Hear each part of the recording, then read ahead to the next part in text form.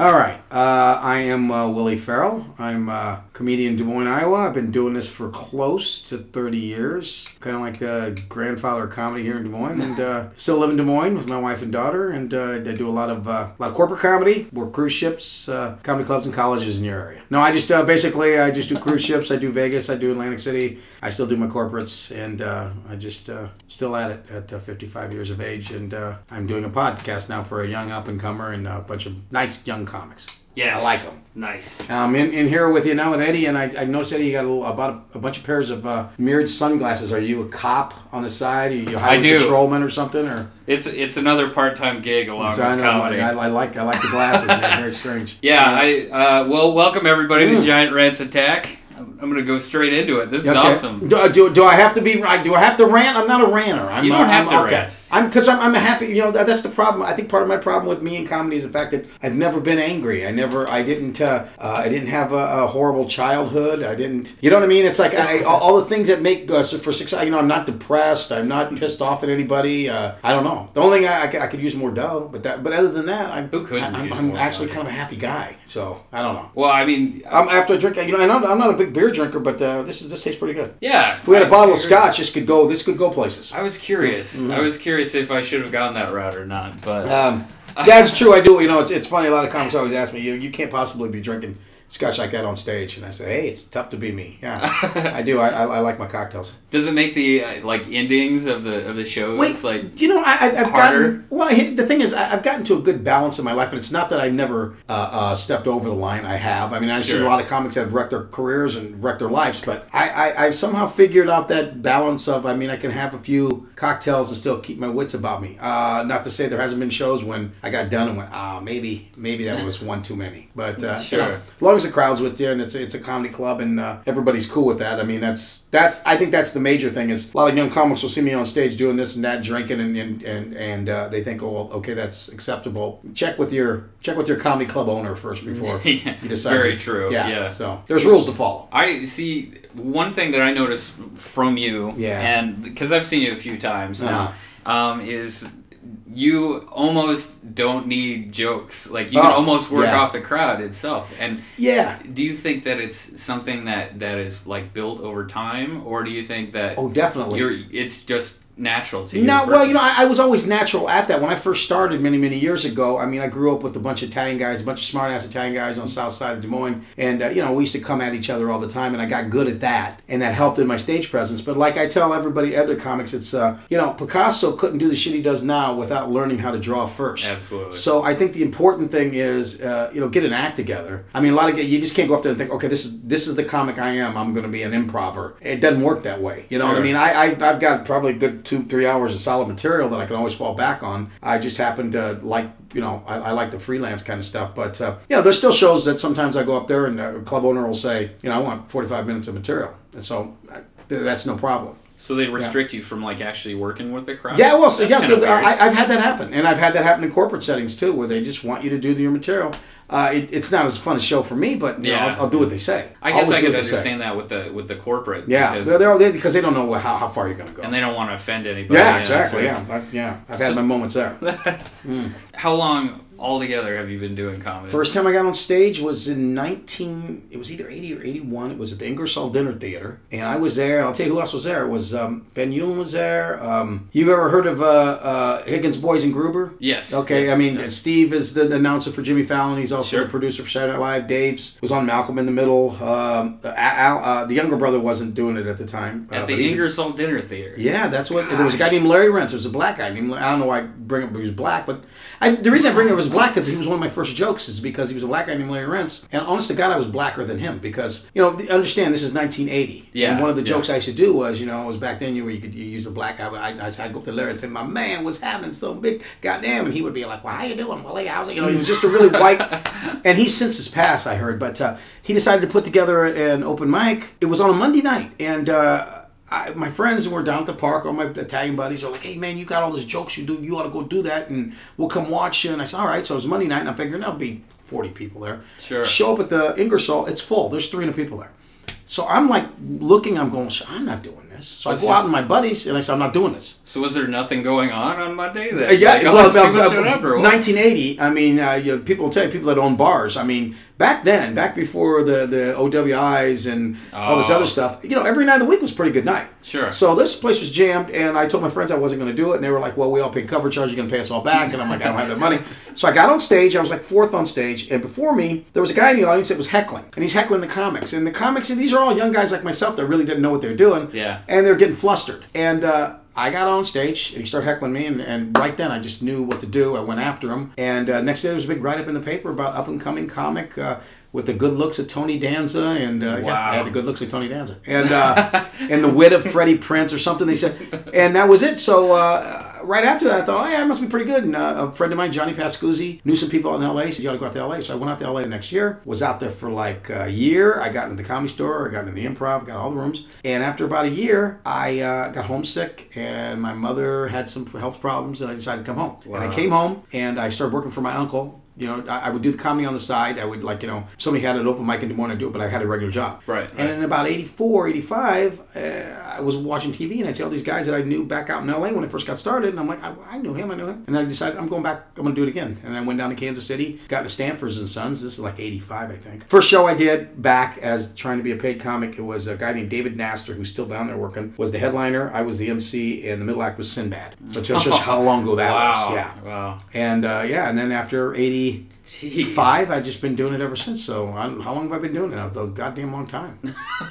Seems like forever. A lot of people find the there's a gap between getting paid and doing the open mic. Do you have any suggestions for people? First of all, understand when I started, I was in what I would say was the cushiest time of stand-up comedy. I mean, back in the mid '80s, very true. Every Holiday Inn had a comedy night and was paying well. I mean, back in the 80s, you could make $200 a night. I mean, you can't get that good now. Yeah. And back then, I mean, I can remember turning down. I mean, people called and said, "You want to come to Omaha for 4 nights for $1,000?" And I'm, nah, I don't need it. I mean, seriously, and now I'm jumping at it. But I mean, the thing is, I would say for young guys nowadays, I mean, the way the economy is, everything, I hate to say this because I didn't have to do it myself personally, but I think you got to get on stage whenever and wherever you can, and I think you got to do it wherever the bucks are. I mean, if you're really serious about being a stand-up in this time, in this economic era, you I don't care if somebody says we're going to pay $6 tonight. If you got a chance to tell your jokes in front of people that are watching, you better do it. Wow. Yeah. That's pretty sucks, cool. I know, but such is life. It's the best advice. Yeah. I mean, you're still a working comic, though. I mean, and I'll tell you how things have changed. I mean, I went this last weekend to a place in Little Rock, Arkansas called the Looney Bin, and it's a nice comedy club. But 10 years ago, for the money they offered, I would have said no. I didn't need it. It was like I don't need to go to Looney Bins. They're nice people and they got a good club, but I can make better money doing something else. And guess what? I was at Looney Bins, so that's where we're at in the city. You got to go where you got to go. Wow. So where's the best place that you've worked? I mean, you've worked so many different places. Yes, I've worked. It's so funny. Even in Des Moines one day, me and Ben Hewlin sat down and talked, and we were naming places that we've done shows in just Des Moines that would just blow your mind. I mean, there's buildings I drive by and go, God, I did a thing in there one time in the cafeteria. I mean, but as far as around the country, I've had some great gigs. I mean, I've worked in Hawaii, done a couple corporate shows in Hawaii. It was great. Do you like cruise ships? No. Do you work there? I hate them. I do them a lot. Everybody I've talked to has said that they hate cruise ships. What is the well, and there's also levels of cruise ships too. I mean, right, absolutely. You work Carnival, they work you a lot, and when you're not doing stand up, you may be calling bingo. I mean, and the pay is probably half for what you get on Royal Caribbean, or I work Norwegian NCL. Okay. The gig is easy. Usually, you get on a ship. If you're on for a week, you might do a show at the start, and you might do a show at the end. So at the most, you may do 2 shows, maybe 3, sometimes 1. So you got a lot of free time. Wow. But, once again, it's the crowd you're dealing with. You never know. They like me because I can go out into the audience, and I can keep it clean, and I can talk to the older people. If you're a little edgy on a cruise ship, it ain't gonna fly. But I've done some. I don't like going out. I mean, I've been to Aruba, and I've been to Bermuda 4 times, and I've been to the Caribbean. The last cruise I did was the one I liked. I did Hawaii, and it was it's the only American ship. It's called Pride of America, and fly you to Honolulu, and you get on the ship, and you just go to each island, and 2 of them you actually spend the night. So you'll pull into Kauai, pull in at 8 in the morning, and you don't have to be back on the ship until 8 the next night. Wow. So you got a lot of time to do whatever you want, Yeah. And I that was good. I did. I went up to Alaska twice. So seems like it would be a weird you get sense of humor up there. Well, you got the people on the ships. And when I went to Alaska, I had 2,500 senior citizens from Canada on the ship.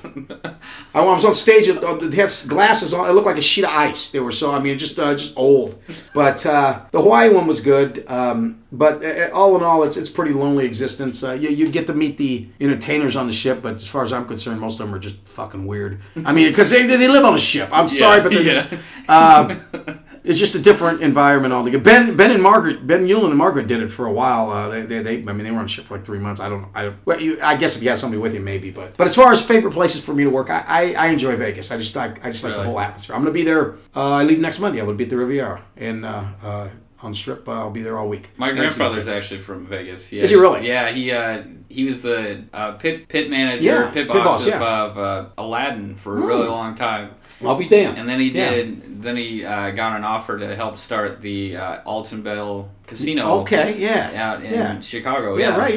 Yeah, he did that for a really long time. Wow. It was kind of funny. Grandfather sounds like he might be mobbed up or something. He had his moments. Yeah, I'm sure. He's got some stories. Yeah, I bet he does. Yeah. But have you ever got a chance to go out to Vegas yourself? I've done it when I was really, really young, but I haven't got it. Yeah. And the pictures from when he was there to now are just it changes monthly. Yeah. I mean, the landscape changes monthly. And I've worked a lot out in Vegas too. I've worked if not a comedy club in most of the hotels. I've worked corporate. I mean, I've worked. So do they just treat you better there? They're a little looser with the money out there. It seems that is if you go in to work there. I mean, there's a lot of comics. I mean, they got a comedy scene out there too, right? And just like they do here in town, and it's they got a lot of comics vying for so many spots. The only thing is that you're lucky out there that you have a different audience every night. You know what I mean? You can. That's very true. Where here you couldn't do. You could work weekly, but somebody's going to come see you twice and say, "Well, I saw him already." Yeah, he had some of the same jokes that he had yesterday. Exactly. Yeah. But anyway, I got started by just going out, and Spaghetti Works here in town was one of the first places, and I was a house MC for them for a while, and I think that's how I got used to just getting used to doing. Once again, different landscape. I was lucky. The guy that ran it was a guy named Rich Morello. And he's since passed. Seems like all the people I know died, but he was good. He would let me MC the shows, and he would say, he'd give me a little more time than. We do have that mob background. Yeah, exactly. I didn't kill him. I got an alibi for where I was when everyone died. But were you guys playing cards? Yeah, exactly. I was fishing. No, but he would give me the freedom to expand, go out in the audience. And I didn't have to do fit. I'm lucky because I give out directions to young guys, and I didn't have to follow half of them. I mean, as an MC, I tell the young guys if they want to go to the Funny Bone and MC, it's great. Do exactly what they tell you to do first. Don't worry about being funny. If they tell you to do 15 and bring up who's going to be here next week, that's more important than that Obama joke you got. Yeah. Because now if you want to work, follow what they tell you to do. I mean, I've had young comics come up to me and say, "Oh man, I was killing and I went a minute over." Well, why'd you go a minute over? Well, they were nobody cares. Just do what they tell you to do. Get on and off. If they tell you the first time up, don't be dirty. Don't be dirty. If you can't do it without being dirty, then you ain't ready. Do what they tell you to do first. Wow. Well, that is good advice. Mm-hmm. Follow the rules. I mean, me personally, I think it sucks. I didn't have to follow many rules, but I know how the game works, and that's part of it. So, the guys, and there's been a lot of guys, and I got to tell you, there's been a lot of guys that I've seen out that have come to the Funny Bone and done real well for themselves, and, they seem to follow what they have to do. So we talked a little before we started recording about how you had done a lot of corporate gigs and stuff. What kind of monster is that compared to... for most people it is. I happen to actually enjoy them more than the clubs. Really? And I can't explain why. I started doing them fairly young. But most guys, probably in my early 30s, I started doing a lot of corporates, and a lot of guys wouldn't want to do that. Some guys feel like it's a sellout, and I never felt that way. I always felt like it was a challenge. But it's also a paying gig. Understand that most of the times, one corporate gig pays more than a week at a club. Wow. Yeah, and would I rather, especially at this day and age, would I rather jump in a car and drive to Omaha and stay in a condo and do 8 shows in 4 days, or would I rather drive to the Marriott downtown and do a 45-minute show and come home and make the same money? Yeah. I don't know. Different gigs, yeah. I mean, yeah, you can tell all the dick jokes you want at the Omaha Funny Bone. You can't do it here. But you know what? It teaches you. It makes you a little more disciplined. It's a harder gig, yeah, without a doubt. And you're not going to get the laughs that you want to get there, and more than likely you're not going to get laid by the lady serving the drinks. So, do what you got to do. So it's a give and take for sure.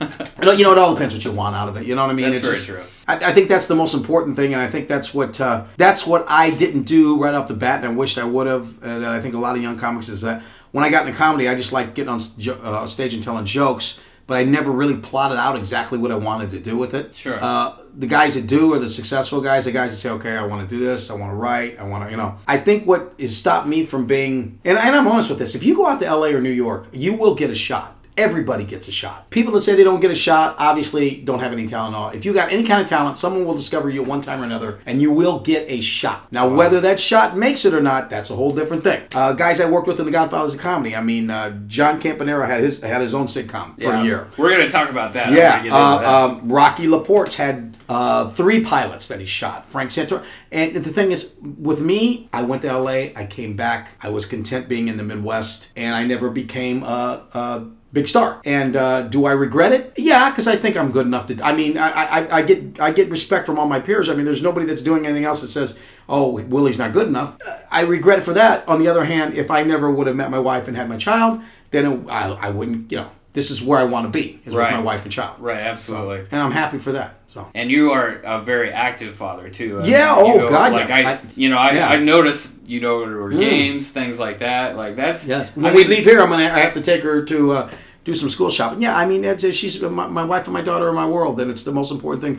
The only thing lacking in my life, Eddie, is if a big bag of dough fell out of the sky and hit me in the head. But then if I had that, then I would have nothing to wish for. So. That's very true. So that's But other than you, I like your setup. You seem to be happy. You seem to like what you're doing, right? Yeah, I think so. I mean, it's all about. I don't know. I just look at it as something to always improve on. Exactly.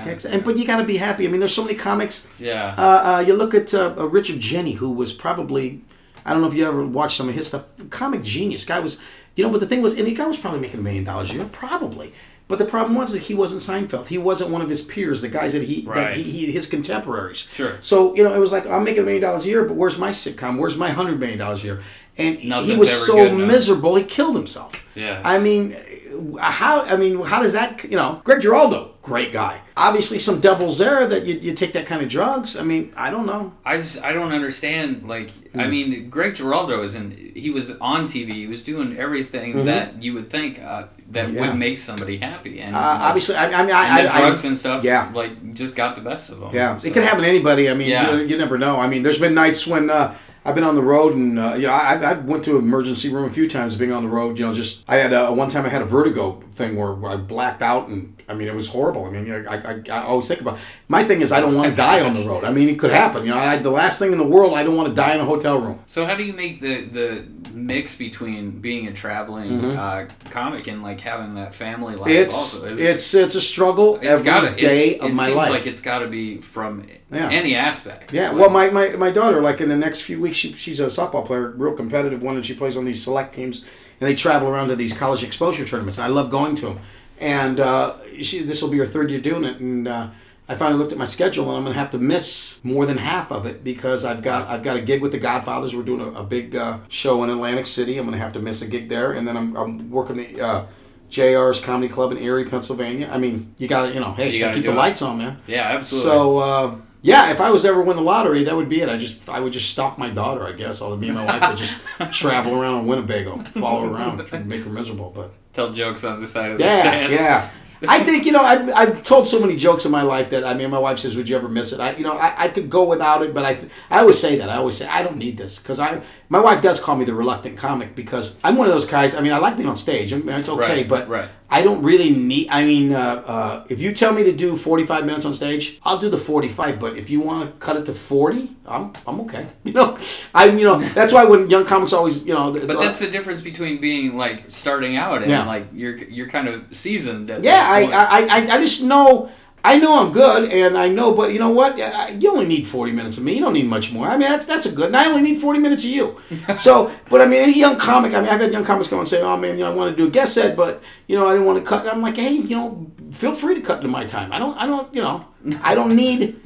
The audience isn't out there with the stopwatch. And I tell young comics that too, because a lot of times they'll get on stage and they're supposed to do 6 minutes, and at the 4-minute mark, they get a huge laugh. Well, get your ass off stage. But they feel like, well, I got another 2 minutes. The audience don't know how many minutes you got. Leave with the big laugh. They'll get a big laugh, and then they'll come back with that last joke, and it's like, no, and they just ruined it. You messed it up. Get the big laugh, get off stage, be happy, Did you ever try to do any comedy competitions or anything like that? Long time ago in Kalamazoo, Michigan, a bunch of us did the first the Ed McMahon thing, Star Search. Sure. Bunch of us. And it was a bunch of good ones, too. It was, try to think of who they were. You'd know them now. They're all names. Rocky Laporte and there was a guy named, trying to think who else was there. Was Drew Carey there? He might have been. It was a bunch of comics that you would know. And there was like 15 of us, and we did this, the first Star Search audition, and then they came back and told us nobody made it.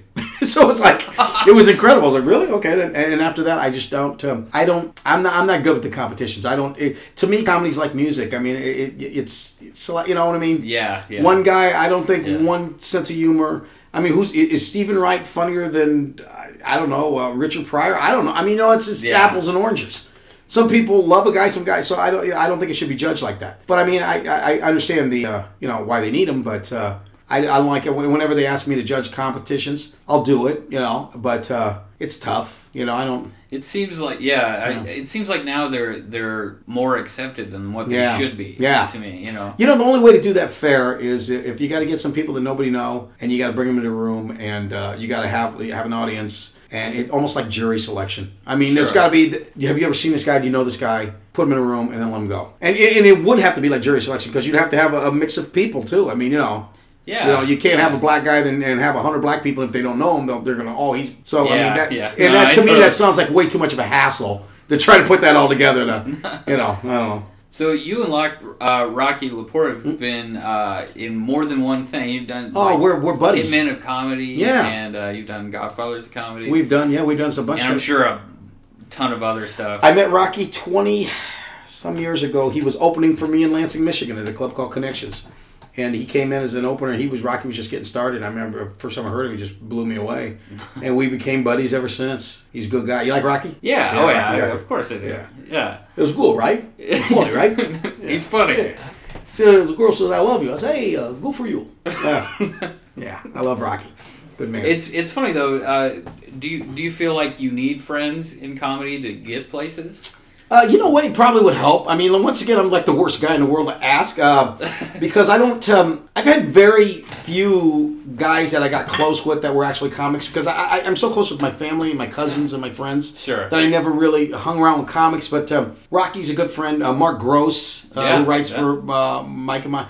He was always a good friend of mine in comedy. But I mean, I never really hung with. Ben Hewlin is a real good friend of mine, and that's. But it's funny because me and Ben get together. I don't even think we talk about comedy when we're together. I mean, we talk about everything else, but that means you're real friends. Yeah. Billy Blank. Billy's a good. Ron guy's like my brother, and I mean, we'll get together, and that's the funny thing is the guys that I know in comedy, I don't talk to them about comedy. Very rare, we might ask about a gig or how to do this or how to do that, but other than that, we just, Wow. Right now, if you talk to Billy, it's going to be all about Iowa football, and I don't want to fucking hear it. So, yeah.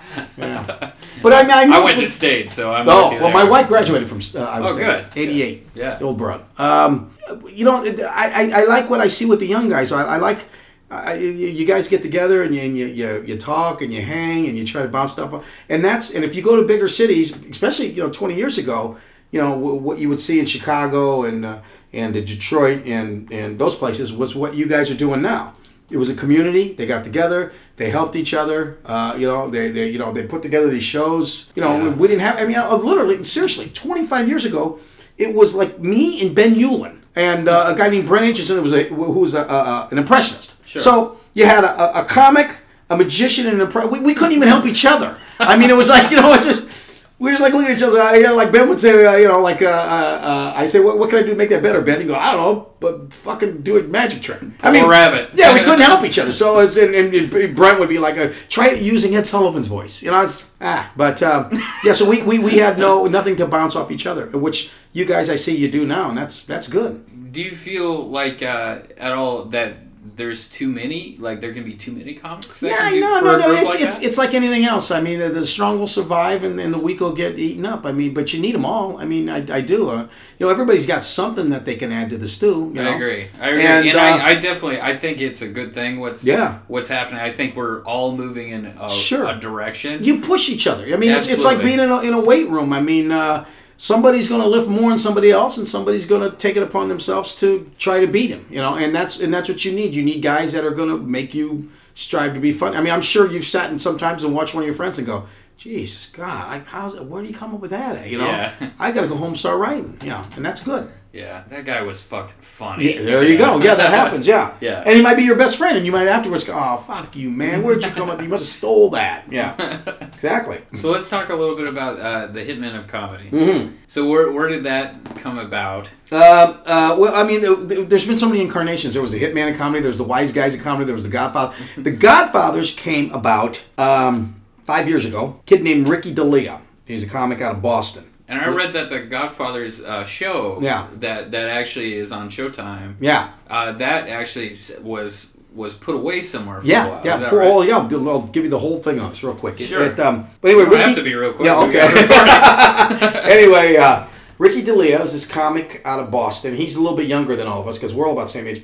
He decided that, you saw there was blue collar, Latino, and after a while it's getting insane. I mean, there's the beards of comedy. Oh yeah, it doesn't even matter anymore. The bald guys of comedy, the gays of comedy, they have the terrorist group has a comedy. I mean, they all got them. I mean, so he said he couldn't believe there wasn't an Italian one. So what he did, he took it upon himself to and he's a student of comedy. He's a very funny guy himself and a student. He went on the internet. He found every CD with a guy with the last name with a vowel. He said, I'm going to find the best 4 or 5 Italian comics I can. He says, and he had criteria. I mean, it had been around a little bit longer, seasoned, people that you normally hadn't heard of. Because when he first got, and he picked us guys, all of us.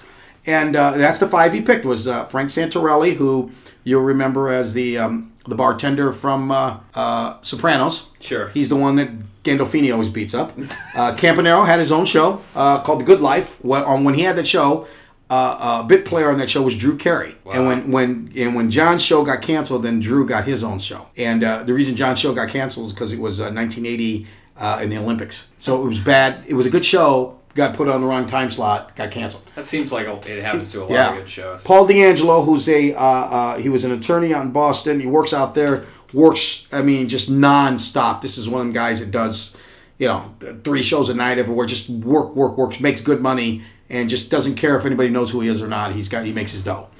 And he come up with me. And the funny thing is, when he first met me, he goes, you talk about Italian stuff, but you're not. I said, I'm full-blooded. I said, my last name's really Frado. It was my father's name. Right. And he goes, well, we're going to have to put Frado on there instead of Farrell, because he says, Willie Farrell doesn't sound right. Number one, everybody's going to think Will Farrell, and then we all got a ball. That's been another whole thing. But so he put us all together. We go do this show in Chicago. We've got a guy that wants to buy it, HBO. And the guy's named Chris Albrecht or something was the president at the time. Brings it in, hadn't bought it yet, but put it on his desk. Do you deal with these people at all? We had an agent out of Chicago that's been dealing with us. So anyway, he's going to buy it. What happens is he gets in a fight in Vegas with his girlfriend, beats her up or something, gets fired from HBO. Wow. So gets fired. Now, what happens is the new guy comes in. When new guys come into these places, they don't take anybody else's shit. What do we got on the table? We got this, we got this, we got everything this. else is wrong. Everything's gone. Yeah, I want my own stuff. So we get canned. They tell us come back and say we don't want you. And we go to A&E and we go to Comedy Central. Comedy Central liked it, but they didn't want to give us any money at all. I mean, just nothing. So it just sat there. We showed it to Showtime twice. Now listen to what happens here. Here's how it finally gets picked up. The president of Showtime is flying on a private plane someplace. Yeah. Got somebody in the plane with him and says, do we got any projects that we don't know about? And the guy goes, well, here's one. It's been around for a while.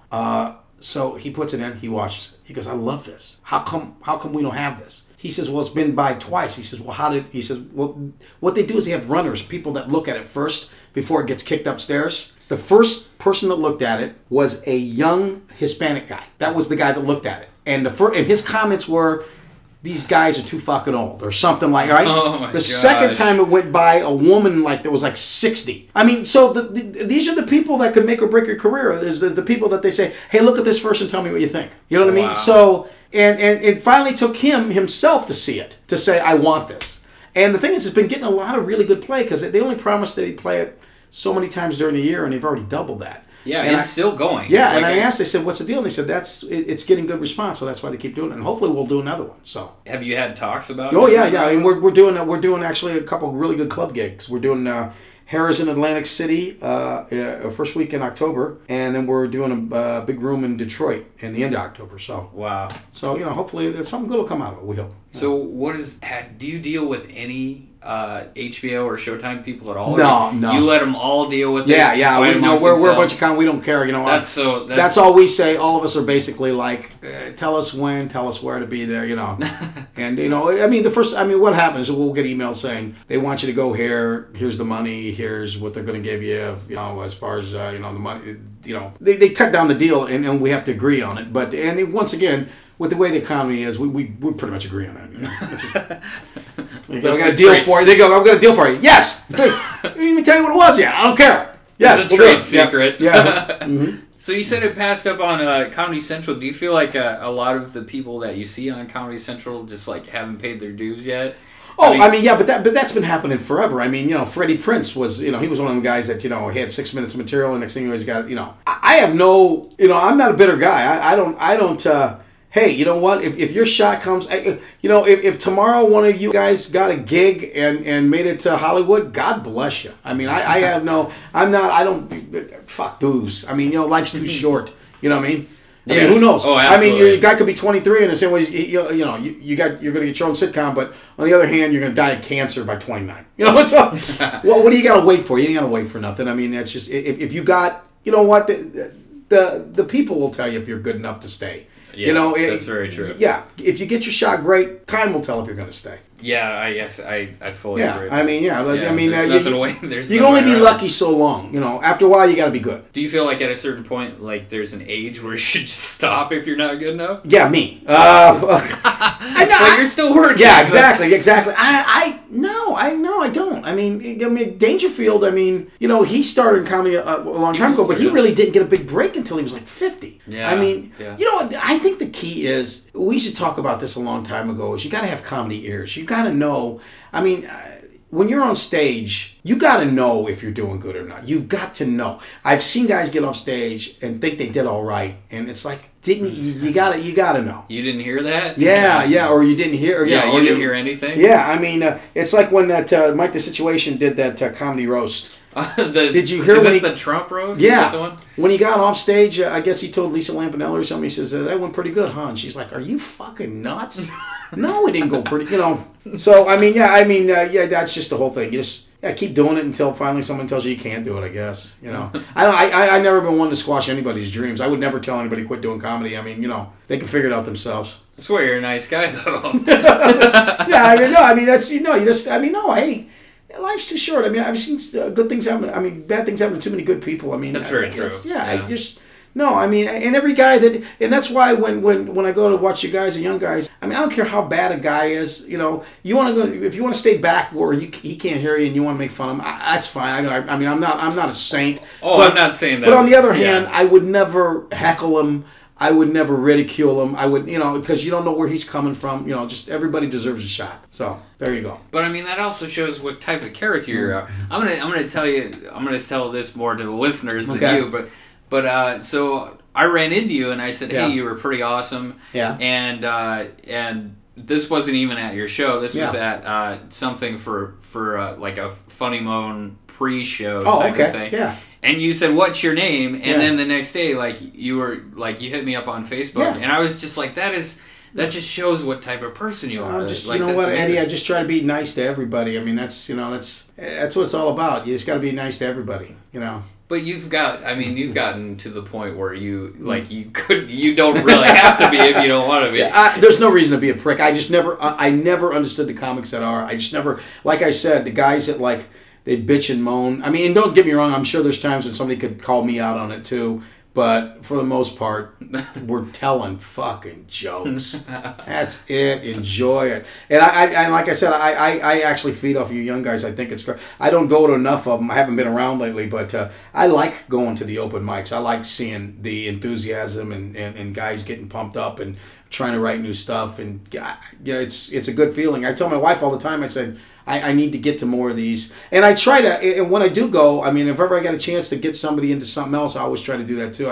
Jeff's worked with me a few times, and and a couple of, anytime I'm at the Funny Bone, I always try to get talking about at least, Jeff Cadell, right? Yeah. You get a couple. I mean, I always try to get a couple open micers, or get them a guest set. Sure. So what do you think the best advice you can tell somebody is? Right now, I would say this. I would say the best is just get on stage as much as you can. Write as much as you can. Don't worry about the logistics of am I going to get paid? Am I not going to get paid? Don't worry about any other comics. Don't worry about what they're doing. Don't worry about if they're stealing. Don't worry about that. Don't worry about nothing, but worry about you.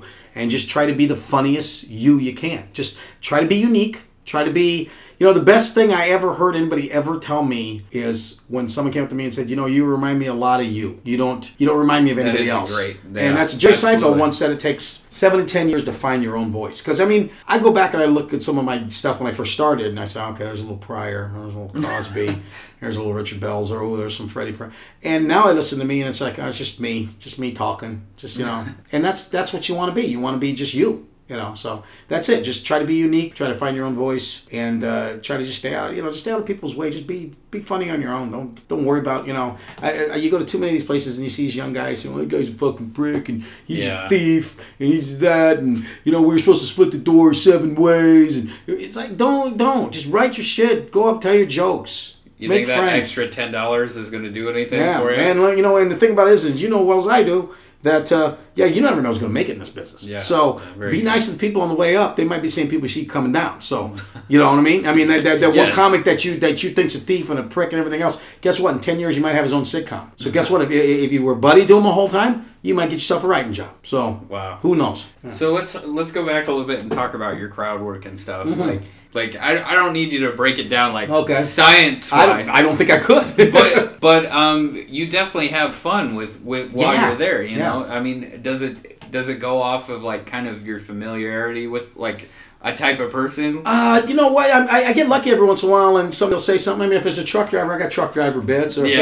But those aren't the fun ones for me. Those aren't I don't like the layups. I don't like when it's somebody because I feel like, okay, now I can do that bit. I like when they take me someplace I've never been. It's, you know what I mean? I did a show in Little Rock, old man in the front row. I asked him, I said, "You retired?" He goes, "Yeah." And I said, "What'd you?" He was a rodeo clown. And I mean, I literally, it was 5 minutes. I honest to God, I was laughing. Because, I mean, I've asked a lot of people what they do. I've never had rodeo clown. And then the jokes came from that.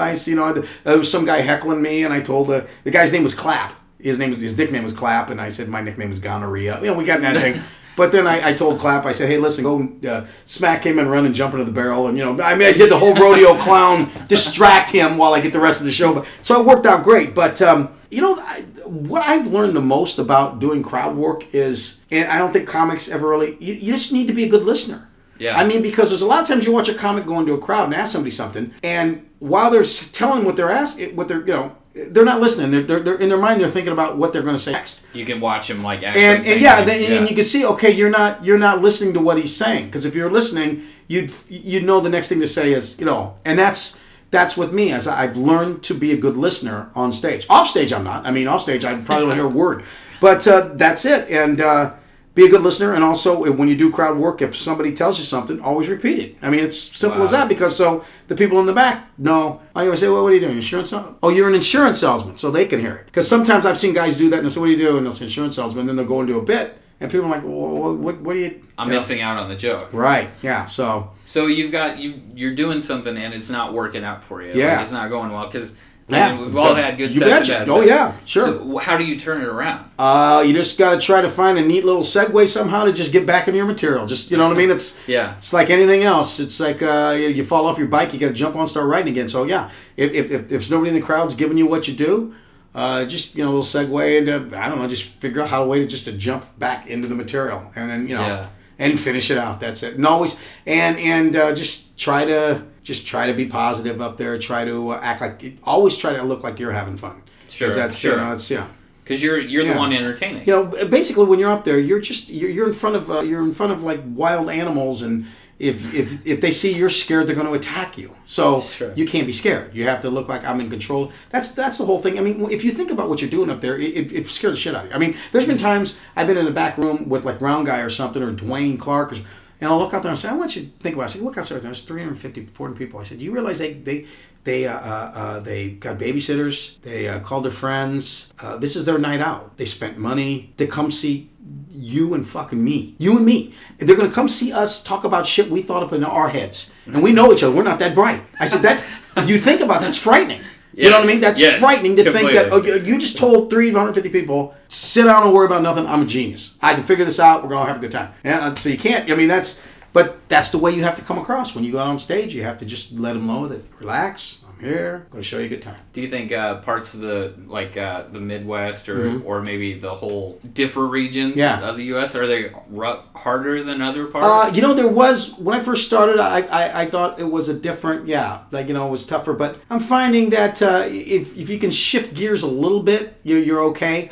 I actually do, I think I do well in the Midwest. Sure. And I do well in Vegas. I actually do unbelievably well on the East Coast because they think I'm a New Yorker or New Jersey or what, I got that look. Yeah. And I take the voice and I crank it up a little bit, I kind of get a little accent, But, Jake Johansson told me a long time ago once. I remember coming back from a horrible gig, and I said, "Oh man," I said, "Jake, what do you do if you go to a place and they just don't get you?" And he looked at me and went, "You don't go there." That's simple as that. Advice. Yeah. And back then it was it was feasible because there was enough places. Nowadays, I'll tell you one thing I haven't done again, and I used to do colleges, and I used to do after proms. I would go to like Dowling or Roosevelt or Lincoln and I remember about 5-6 years ago, I had one. It was just bad, and I got a call to do like 3 or 4 of them the next year, and the money was great. And I just said, I got nothing to say to those kids. I mean, it's just. It's just, sometimes you just know you're just not going to do well, Yeah. And you got to figure, if you want to try, I got no problems with people that try to do things and it doesn't work. I mean, that's fine, but, I just didn't need the aggravation.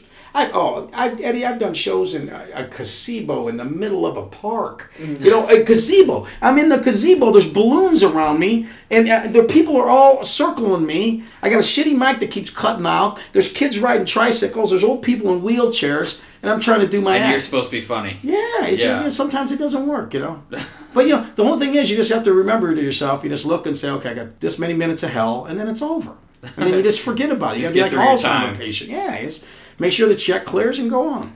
That's all. So what was the weirdest place you've done? You said you brought it up. I've had a lot. There's there's probably somebody I'm blacking out on. It's amazing. I used to do a bit on it. I did a bit down in Cushing, Oklahoma, and this is like I want to say 20 years ago. I was working at Tulsa, Oklahoma, Tulsa Comedy Club. The guy said, "You want to do a one-nighter?" It was like after the gig. He said, "Paid pretty good money in Cushing." I went to Cushing. It's a town where oil people. Sure. And I got this is back. I wore a suit and tie, pocket square, black hair, looked like Ricky Ricardo.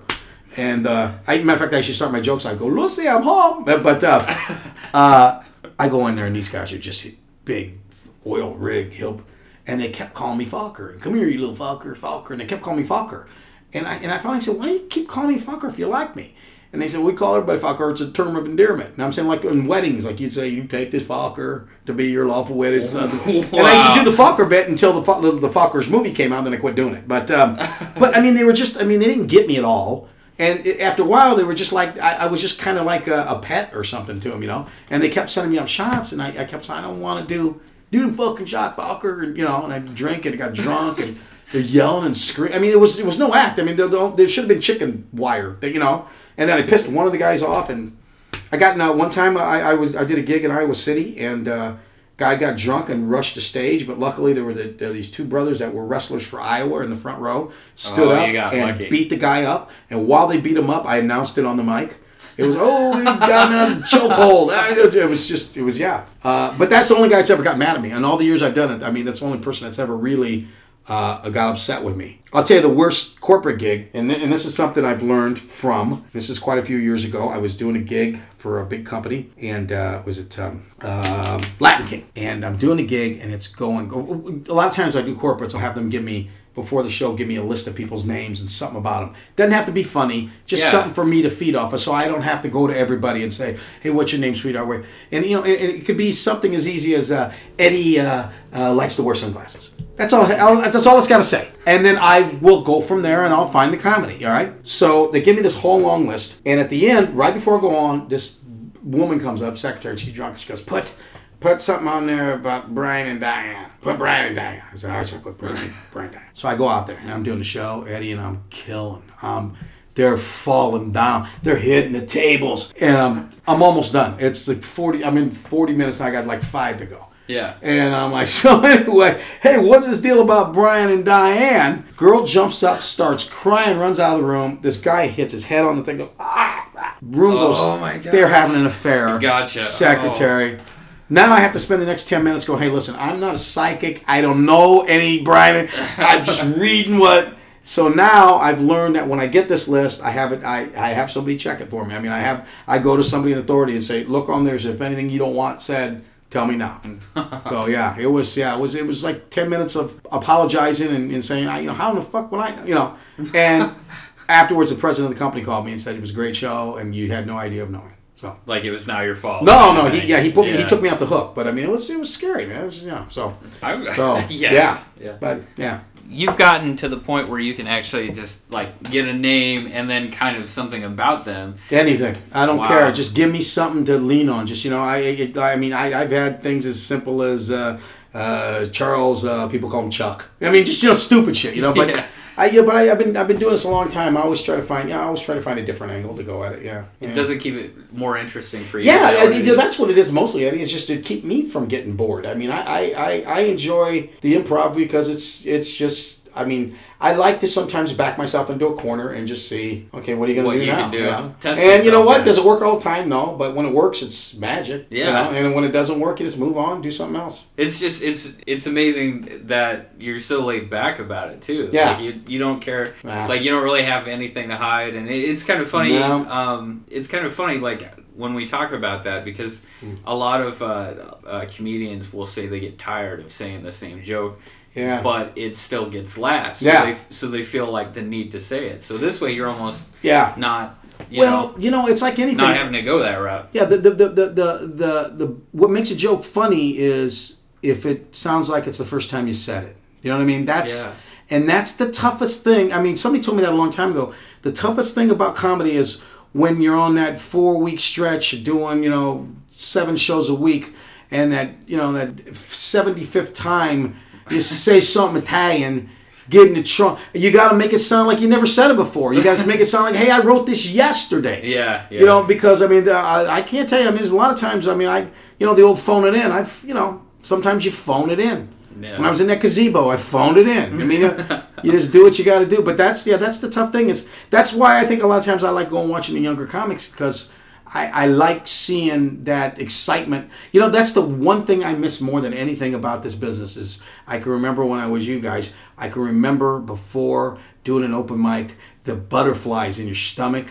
Yeah. And the thing of, oh my God, is this going to work? And if it works, and what am I going to feel like when it does work? And what a great feeling. And I don't get that. I mean, I just don't. It's work to me, and I'd be disappointed when things don't work. I mean, you know what I mean? So when it does work, it's just, okay, that's what I expected. I figured it would happen this way. Exactly. So, that's the part. It's like you probably, the first time you have sex, it's like, I'm excited, What about like traveling? Do you like to still travel? I fucking hate it. I hate it. I can't even tell you how much I hate it. I mean, no, and it doesn't matter where I'm going. I mean, and my wife still to this day doesn't understand it. I mean, the last time I had to go do the Hawaii thing, I mean, I'm just in my room. I'm just sitting there. I'm going, shit. And I'm throwing shit in a bag. And God damn, she goes, man, I don't want to go. She goes, you're flying to Honolulu tomorrow to get on a cruise ship for 7 days to do maybe 2 shows. And the rest of the time you'll sightsee and drink drinks with big umbrellas in them. And you don't want to go. And it's hard. And it's like, you can't explain it to her. Can't explain it to anybody. I mean, it's just not, the thing that I think the worst part is just the loneliness. It's just, thank God for the way phones are starting to work and, you can do. Yeah. And I wish I knew computers better because maybe I could Skype and if I looked at somebody. But it's just, it's the loneliness that it sucks. Sometimes gigs are good. I'm doing, Wednesday, I'm actually going to Medina Country Club. It's right outside of Chicago. It's where they have like the U.S. Open and stuff. It's beautiful. And I get hired by these guys like once every 2 years. They're a bunch of rich dudes, and they rent out the country club, and they'll have like they'll do strippers and boxing matches, and it's just a testosterone. They'll smoke big cigars. We'll eat steaks, the size this big, and cigars sound fun. Yeah, I mean they do. I mean it's a single malt scotches, and we'll just sit around and I'll do the gig, and the gig is just basically just trying to rip their flesh off their bones. I mean, they tell me get as vicious, try to get, if you can get a guy to cry, we'll pay extra, so, and that's the gig. So that's all right. That's Wednesday. So awesome. Yeah. I get a lot of those. I get those quite. I mean, I've got a reputation for that. So my gigs, they stretch everywhere. I do that, and then I'll come back and do a gig for a kid with leukemia. So it's like they change. Boom, boom. You just don't know what you're gonna Tough get. Crowd. Yeah, you gotta move it around, man. So like with the rich crowds, is there a difference between like a comedy crowd? I don't really care for rich crowds too much because they feel like a lot of times they don't laugh. A lot of guys are very ha ha ha. Yeah. I'm loaded, so it doesn't bother me. I did a show for From Here to You. I did a show for Bill Gates. Yeah, I read about that. Yeah, I was going to ask you about that. Actually. It was. I wasn't even impressed with him. He had George Brett standing right next to him. Really? So here's the thing. It was for up in Sioux City and Gateways. They're Sioux City, and their guy, the guy that owns there, was Ted Waite, and he's a billionaire himself, and Bill Gates started TED. Anyway, when I get there, they don't tell me. The agent said, "Oh, here's the deal. You're gonna have some famous people showing up. We can't tell you who." And I was too stupid to even think. I mean, I should have known it was for Gateway. Duh. Who else? Yeah, but I wasn't thinking that. So I get there, and Ted Waite's going to introduce me. And Ted Waite is, I don't know if you know him, at the time, he's balding, but he's got his hair in a ponytail, and kind of gruff looking. And so he introduces me, and I get up there, and I said, I didn't know that the Eagles were playing or something, because he looked like a rock and roller. So we're outside, it's a country club, we're outside, and I'm standing outside by a pool, and I'm talking, and next thing I know, here people moving people in front, and up front comes Bill Gates and George Brett. Wow. And George Brett, they had a golf tournament the next day, and my joke, of course, was, George, you can't play because they found pine tar on your putter. And big joke. Anyway, and then I just made fun of Bill Gates for about a half hour, and he took it pretty good. And so that's kind of intimidating when you're looking at a guy knowing that, oh my God, Do you feel like Bill Gates is Stephen Hawking without the chair at all? A little bit. Same haircut. Yeah. That's the whole thing. And you look at him and you're going, my God, you could buy a new head. And, and you oughta. I get a little confused when he's sitting down. It's like, what chair is he sitting in? As he kind of cocked over the guy. Never really heard him talk. Doesn't talk like... Yeah, if this is a magazine, I'm screwed. So let's try to, I guess, talk about that a little bit more. Okay. So you see him come in, and you're like, are you like, holy shit? What is this? Or is this? Nah, it was about I was up stage about 20 minutes before he showed up. So no, I just kind of looked, and the people around were. I think they were more interested to see my reaction, and what I did is first I just kind of looked and said, oh, the guys don't be lighting it. Kind of turned like I didn't know who they were. And then I turned around and I said, okay, I know. And I did the George Brett joke real quick. And I did a bunch of stuff about George Brett. And I really had him going. And then Gates, I just went off on him for a long time. I was saying, first of all, I said, how'd you get here? And nobody, and he says, he flew commercial on Northwest. I said, commercial. He said, yeah. Right. I said, can you imagine being on that plane? Just, you're kind of, you turn to looking at him, That's Bill Gates. Shut the fuck up, Bill Gates. Bill Gates. I said, you're rich enough to where you could actually pay a guy to carry you piggyback until he was tired and then hand you to another guy who would carry you piggyback. You could do that. I mean, you got that kind of money that you could pay each guy to carry you piggyback the entire way. That's a lot of dough because I don't know. I mean, if you told me to carry piggyback, I would carry you down to the end of the driveway for probably $100. Now, to come from Seattle that's a lot of dough. Did he actually? So he laughed. And oh stuff, yeah, he was very cool. He was very. One of the things I said also was I know you're loving the show because he was laughing. I said, okay, here's the deal. I said, I'll do a private show for you, $10 million. Now you're going to say, oh, that's too much. I want to give you $1 million. And I said, let's just not haggle over this shit. $5 million, I'll do the show at your house. I said, I'm going to make it interesting because this is when he had the big. I said, make it interesting. I'm going to go in your house and you have to find me. He said, might take you some time. So yeah, he was cool. So you go from that to another show. Oh, my life is, you go from doing a show for the richest guy, and then I think the next week I was in like Odebolt, Iowa, doing a show like in the back of a fucking gas station. Like that's gotta be so surreal. Yeah, it's what one of the big gigs I got when I first got started is I did a gig opening for Melissa Manchester. I don't know if you remember her, but she used to be really big. And I did a show for her at the Orpheum Theater I did one in Des Moines, and then she liked me, took me to the Orpheum Theater in Omaha, and it went really well. But at the time, my car was broke, and I couldn't get nobody to drive me there, so I had to take a bus. So I'm on a Greyhound bus coming back from doing a show in front of like 1,000 people for Melissa Manchester. Wow. And I'm sitting next to the who's who of mental illness. Next, he's like, "What are you doing?" I said, "I just opened for Melissa Manchester. Now I'm on a bus." Yeah, it never stopped. Rocky used to tell a story about right after he did his Tonight Show and got a standing ovation. The next night he had to go do a gig someplace, and it was like in a guy's house, and he just got off the plane. He was dirty, so he had to wash his hair in a sink. And he's going, I'm washing my hair in a sink. I just got a standing ovation at the Tonight Show. And so, yeah, you don't ever get a big head around you. Shit changes all the time. See, that's almost the part that I like about comedy. Is just that you can't expect. Well, how old are you? 29. Okay, I literally really got started when I was 28. So I really? mean, yeah. I mean, I the first time I went on stage I was like 24, but I mean, I really didn't hit it hard until I was 28 years old. I mean, that's when. So I was like you when I first started going on the road. Really? And I'll tell you, I wish I had that feeling again. I wish I had the feeling of the open road again. I mean, I can remember like getting in my car sometimes and going, okay, I got 3 weeks of work. And a lot of times I'd bring I had my cousins, these Italian guys who weren't working, they'd come with me. And it was just like, Ted and Bill's excellent event. You know what I mean? You go and you jump in your car and go, we're going to do a gig here, we're going to do a gig here, we got 2 nights off, let's find a hotel. We're going to drive over here, and before we get here, hey, look, there's a titty bar. Let's stay there for a while. Then you go in there, and you go, you know what I mean? So you're out there, and you're out just having fun, Yeah. Yeah. Yeah, I guess that's the part that I don't know. I kind of messed around a little bit. I got this gig. I was a Boy Scout growing up, and I got this thing where I was called the steward. And all my job was at this Boy Scout camp was to tell people when their food was ready, because it was this giant crowd of 700 people, and they basically had to pay somebody to do it. Yeah. And so I would kind of make jokes and stuff. Sure, and I was 16, 17. Right, yeah. But I've always had kind of a deeper voice, and the dude was like... And some dude came up and said that you should be on the radio. I could probably get you on. Yeah. And I didn't take him up on it because I just, Yeah. And so that kind of turned into this, I don't know, almost 12 years later. Yeah, but it's so weird. Road takes you different places. Yeah, I mean, I like talking to young guys. I mean, I know Doug Stone's starting to go the road a little bit, and he's starting to enjoy it. Yeah, he's actually going to be in the next podcast. I actually think he just runs from gig to gig now, doesn't he? I mean, he's, holy shit. Looks great. Doug looks great. He does. He looks so amazing, and we actually got into that a little bit. Yeah, that's inspiring, man. Oh, It's something that is it inspiring or is it just it's a little depressing for me because I've been trying to lose the same 15 pounds for the last 30 years. So that's very true. But and Johnny looks good and very funny guy. I mean, there's a lot of good people in this town. I mean, it's a good place I think to if you want to get into stand-up comedy. It's a good nurturing environment. So seems like, especially with our group that we've got. No, there's no.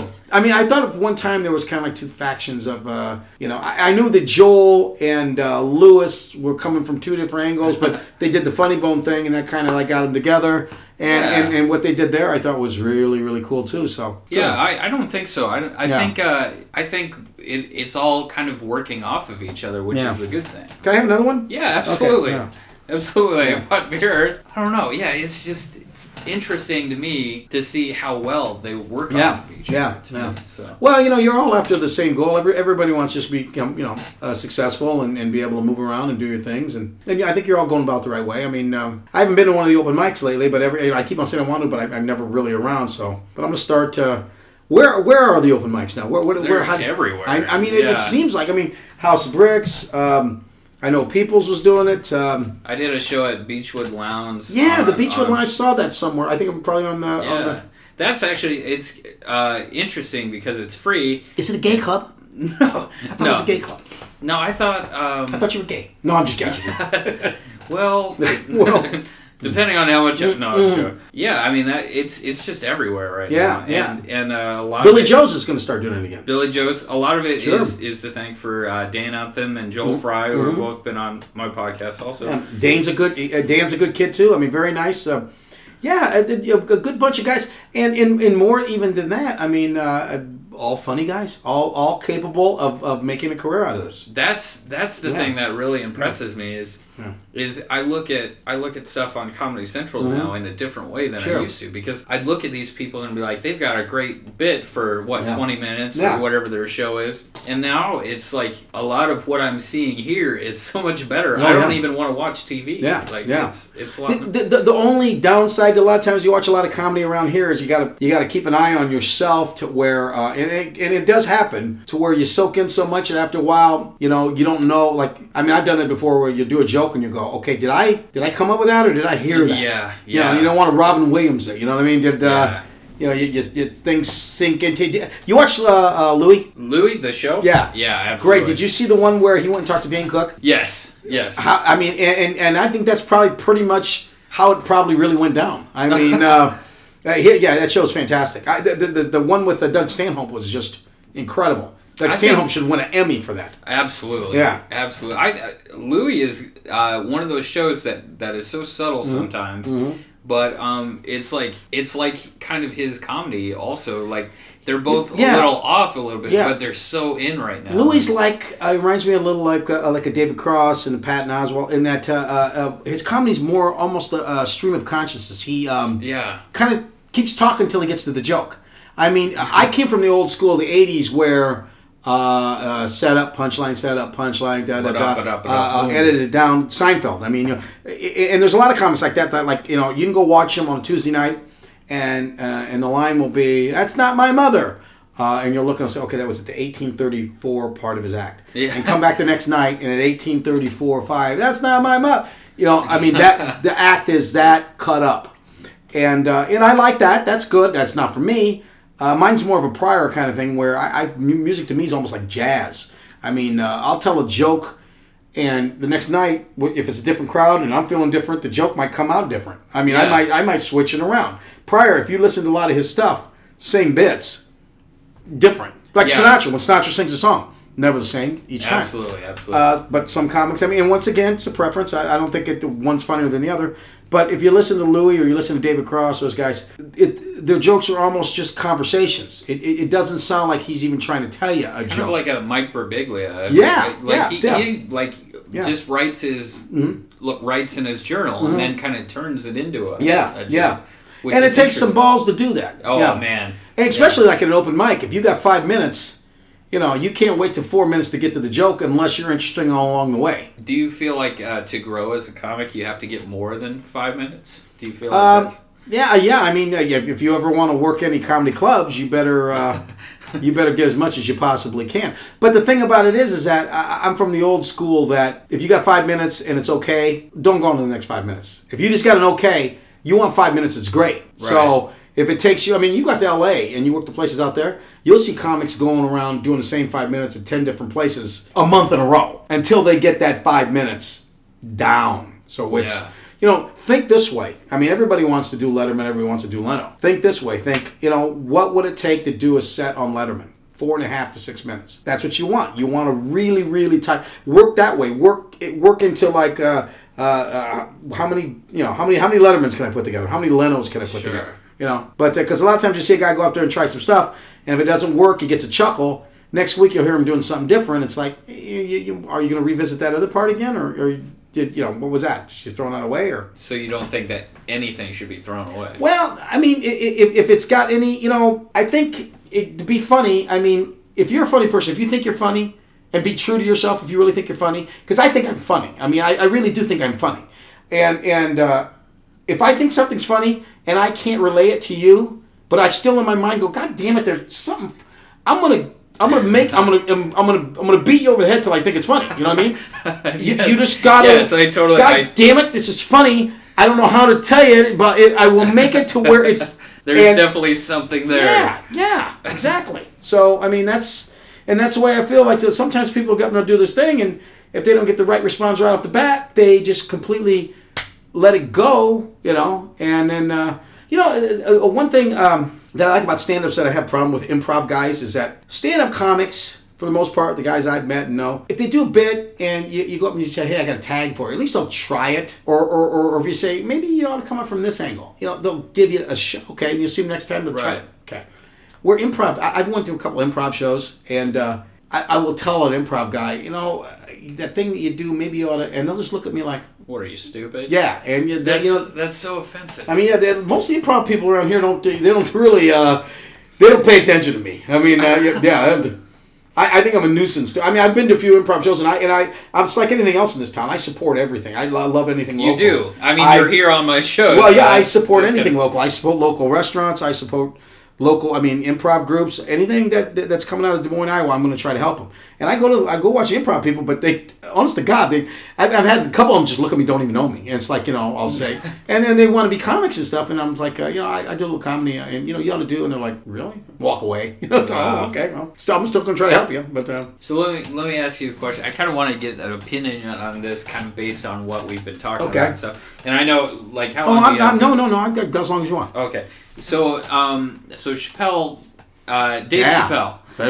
Genius. Amazing writer. Right. Funny guy. Yeah. Kind of has great crowd work and stuff. Kind of. Yeah. And, baby! I'm selling weed! Yeah, go.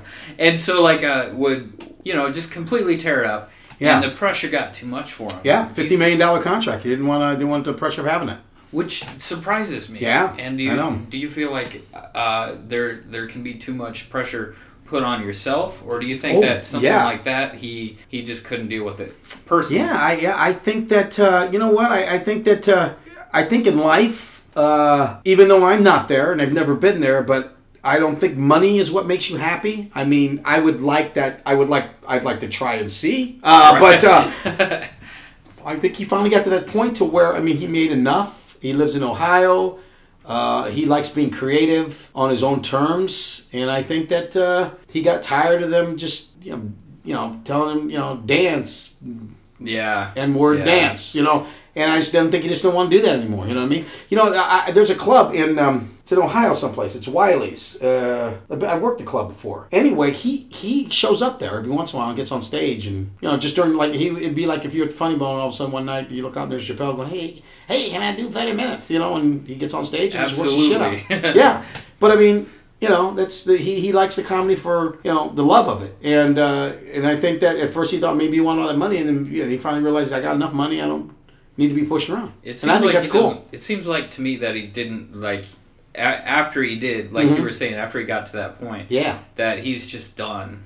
Yeah, I haven't heard of him doing anything lately. I mean, I heard of him going and doing open mics, but he did one interview that got on YouTube, and it got crazy play, and that's, to me, that shows that he's still relevant as a comedian. Oh God, yeah. Oh, I mean, yeah. I don't know, how can you not look at his show and think it's so brilliant? I don't know. He might be like James Dean. I mean, he just maybe one of the kind of guys or the guy that wrote Catcher in the Rye. Just one of them guys that was great, and I'm seriously was he was one of the comics of his time, and had enough. Just had enough. Just I'll come back when I want to come back. I'm not going to come back when a network tells me to come back.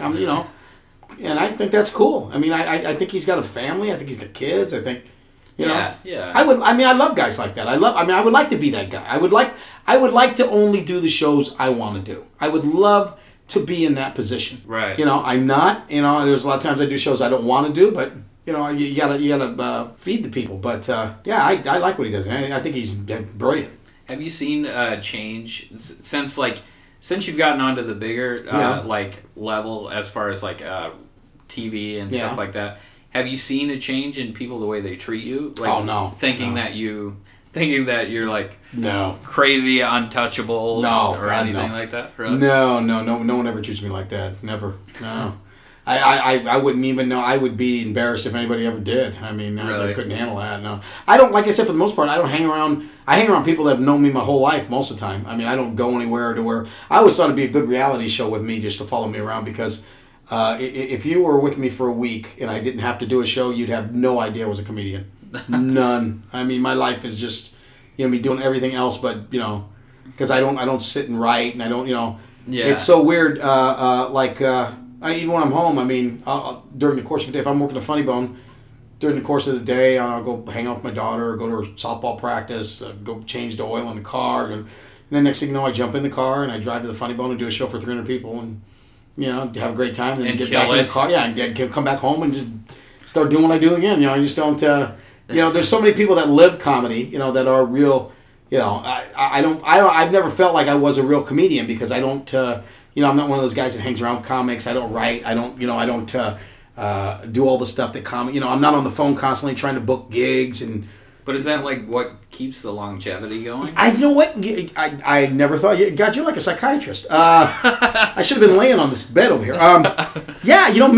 Maybe that's why. Maybe I haven't burned myself out with all the little things that the comics do. That it's so weird. Is that so many comics? I mean, I'm sure you guys, when you get done with your show, you all go someplace and have some breakfast and smoke a cigarette. Yeah. Yeah, and I've done that to a small degree, but I never did it a lot. And part of me says, would I have been more successful if I would have put more time to that?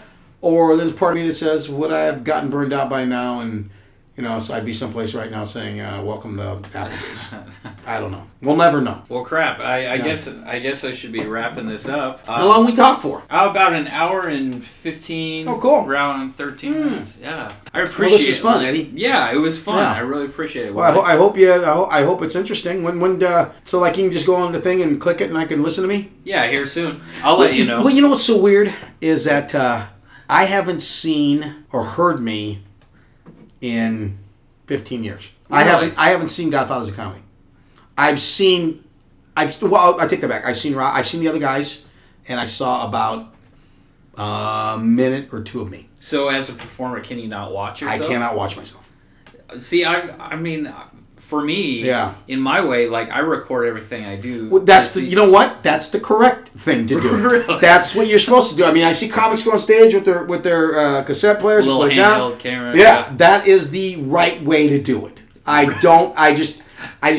a problem. I don't know though, but I mean, you're sitting on a better side of the fence than I am. I'm 25 years older than you. All right. I mean, trust me. That's true. You'll be. As a matter of fact, when I was your age, I was exactly where you're at right now. No. As a matter of fact, you're far more ahead of the game than I was. I don't think I am. Oh yeah. I mean, no. I was just jumping in the car and trying to figure it out. I just not. I can listen to this stuff more than I can watch. I can't watch myself on stage. I always feel like I should have turned left when I turned right. Just kind of, I should have said that. I should have. So working on your posture and stuff. Yeah. Sure. Interviews like this, like when I do radio and stuff, I can usually listen to it because I'm not trying to be hilarious. I'm having trouble watching this thing because I feel like it's a heart monitor. I just want to know how I feel like I'm dying or something. Well, you're still alive. Yeah, so. Exactly. Well, thank you again for coming. Hey, that was great. I hope. I hope so. I mean, I hope. So now, what goes on now? Now you put it on how will we know? So will people comment on it, or what happens? Well, so I edit it, and then it goes on to iTunes, and then it's available for anybody to listen to. That's very cool. Yeah. Yeah. Yeah, not too bad. Something. It's the wave of the future. No, it is. I mean, this is definitely. Now, I mean, and you can make money like this after a while. You can get like advertisers and stuff and then go that route. Yeah, actually, I have comedyhangout.com is my advertisement right now. There you go. Cool. Yeah, they're not too bad. Yeah. Well, very cool, man. Yeah. Right. So now what's going on as far as comedy around the city the next couple of weeks? Well, I'm gone Wednesday and then I leave again, I think, Saturday for Vegas. But the biggest thing is the Iowa Comedy Festival, which is coming up in September. Mm-hmm. It's going to be basically every Thursday throughout September, and there's also the open mics every Tuesdays going on. Cool. Yeah, and then random shows. Well, I'm gonna try to make a few and hang around, and like I told my wife, I feel better when you lose your comedy chops, but you get around the young guys and it kind of fuels you a little bit. You've lost your comedy. Well, I know, but I mean, you get rusty. I mean, you get when all you do is listen to yourself. After a while, it's like I worked with 2 other comics in Little Rock and pretty funny guys. Danny Keaton out of Dallas, funny guy, Mexican guy. Okay. But it's just fun to watch the new guys, and I don't mind. I like every once in a while trying to get on stage, and if I have a new bit I want to do, but I always try to say, put me up after everybody else has done their gig. I don't want to step on anybody's toes that's trying to get to the next stage. But cool. All right, buddy. Thanks everybody for listening. Bye.